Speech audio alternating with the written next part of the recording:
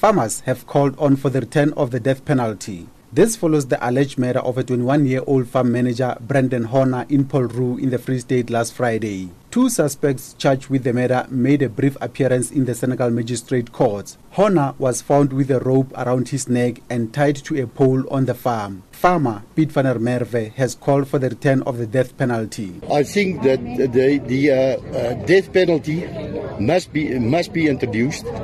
We can't go on like this. Ramaphosa is just as guilty. All these farm murders, the blood is in his hands, and Sele must fall. And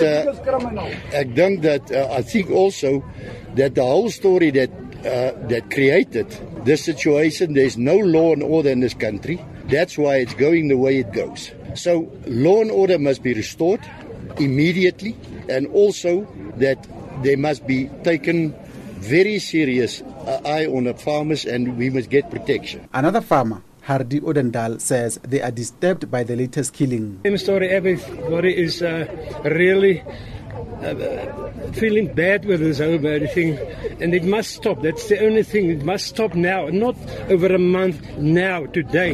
It must stop all over the country, murdering farmers. AfriForum Deputy CEO Ernst Roux says the anger from the farming community is justified. People are very angry, but people are also very sad.